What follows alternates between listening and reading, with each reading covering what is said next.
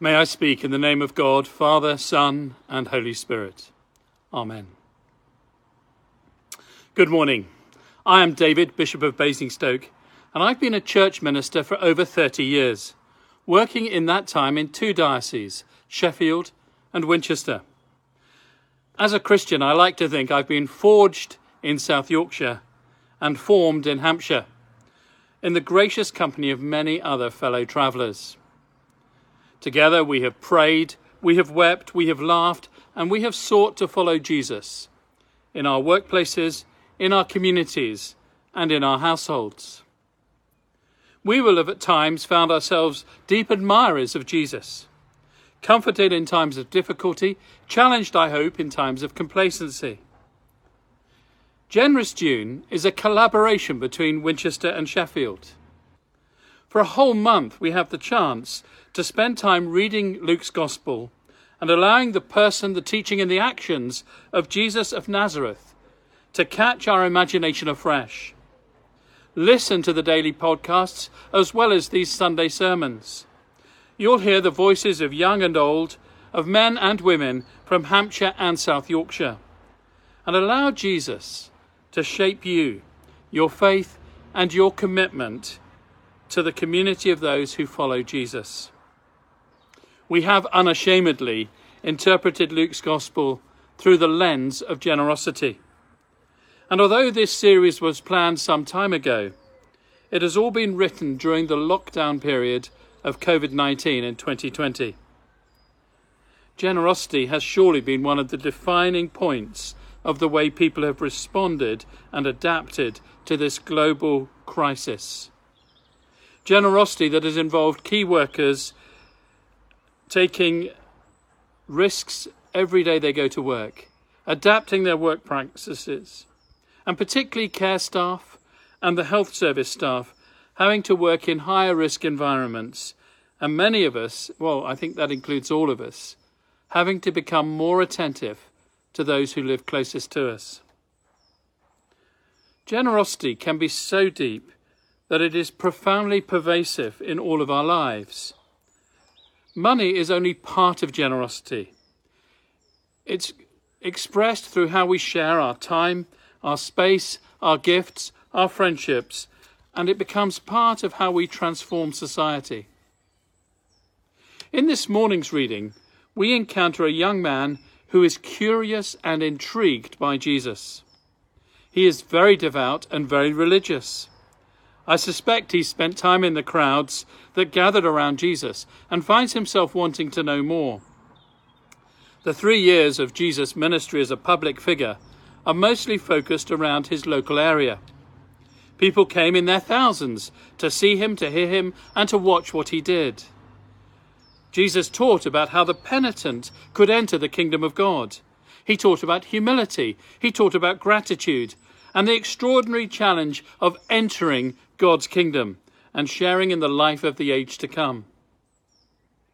But in this chapter, the geography has changed. Instead of the rolling Galilean hills, the natural places where people could sit and listen, the houses that offered hospitality, the synagogues where Jesus preached, he is now on the road, intentionally towards Jerusalem.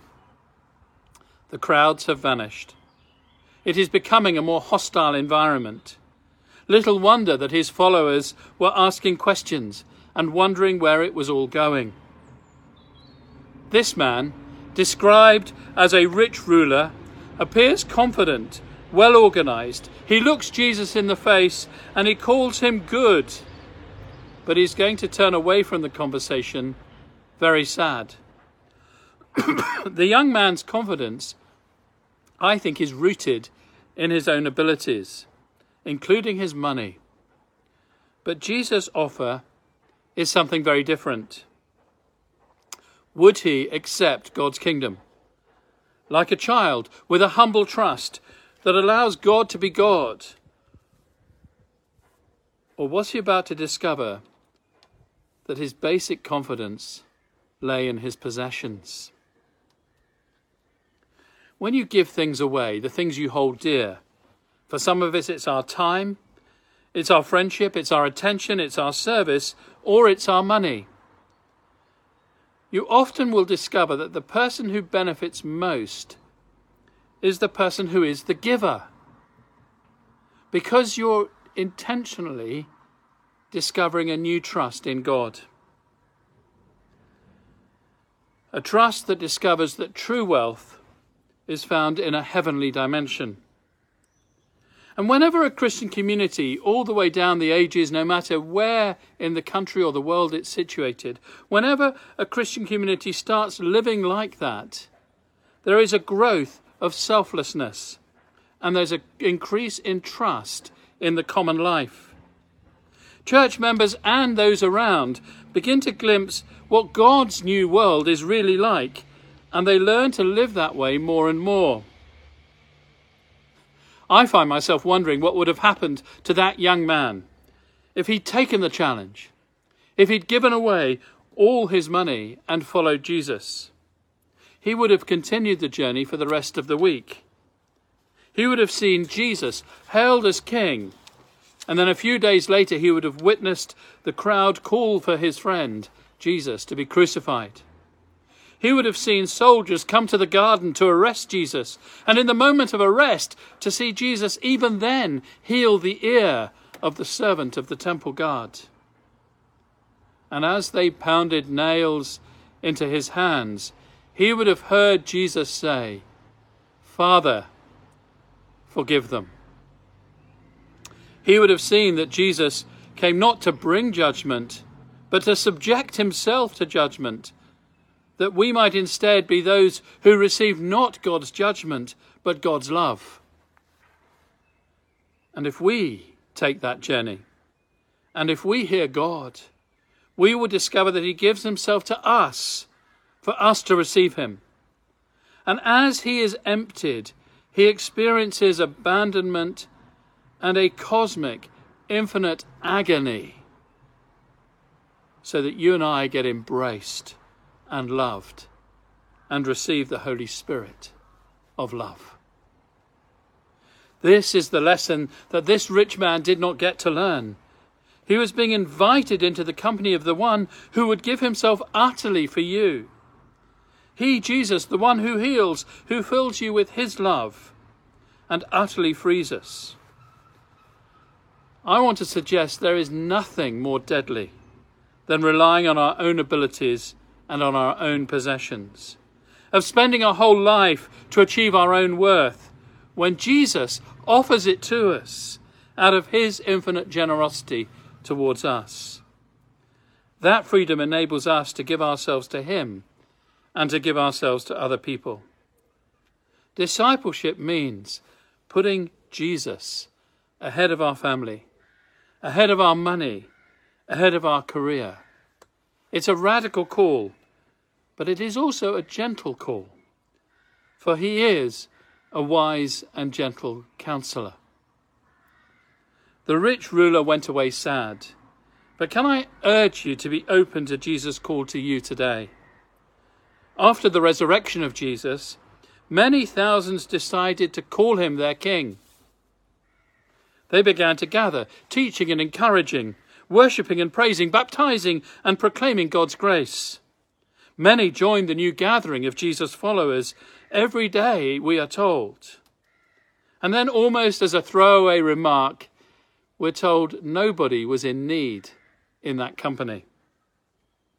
For these people shared their lives, they shared their food, they shared their time, and they shared their prayers.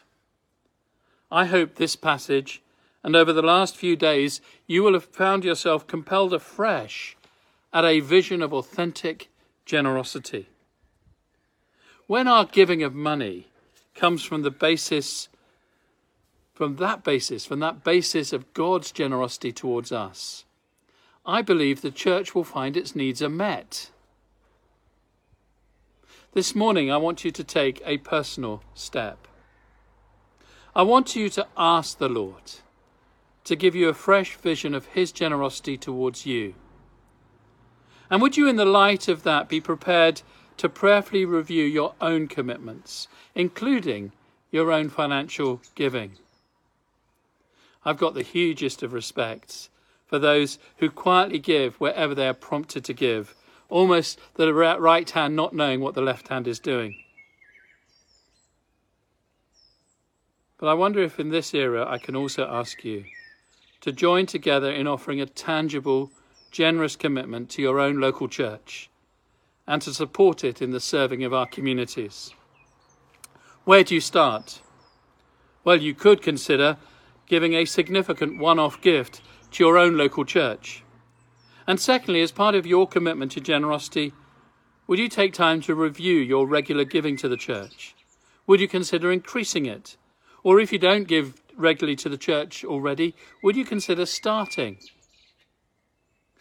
I say all that, understanding it's also imperative that we are very sensitive to the individual financial situations of each one of us. So if your circumstances have changed significantly in the last few weeks and months, it may be that through your prayerful giving review, you rightfully decide to reduce the amount that you give away.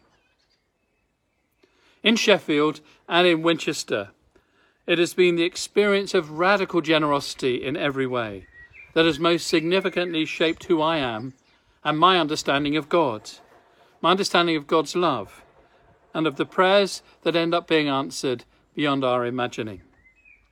Amen.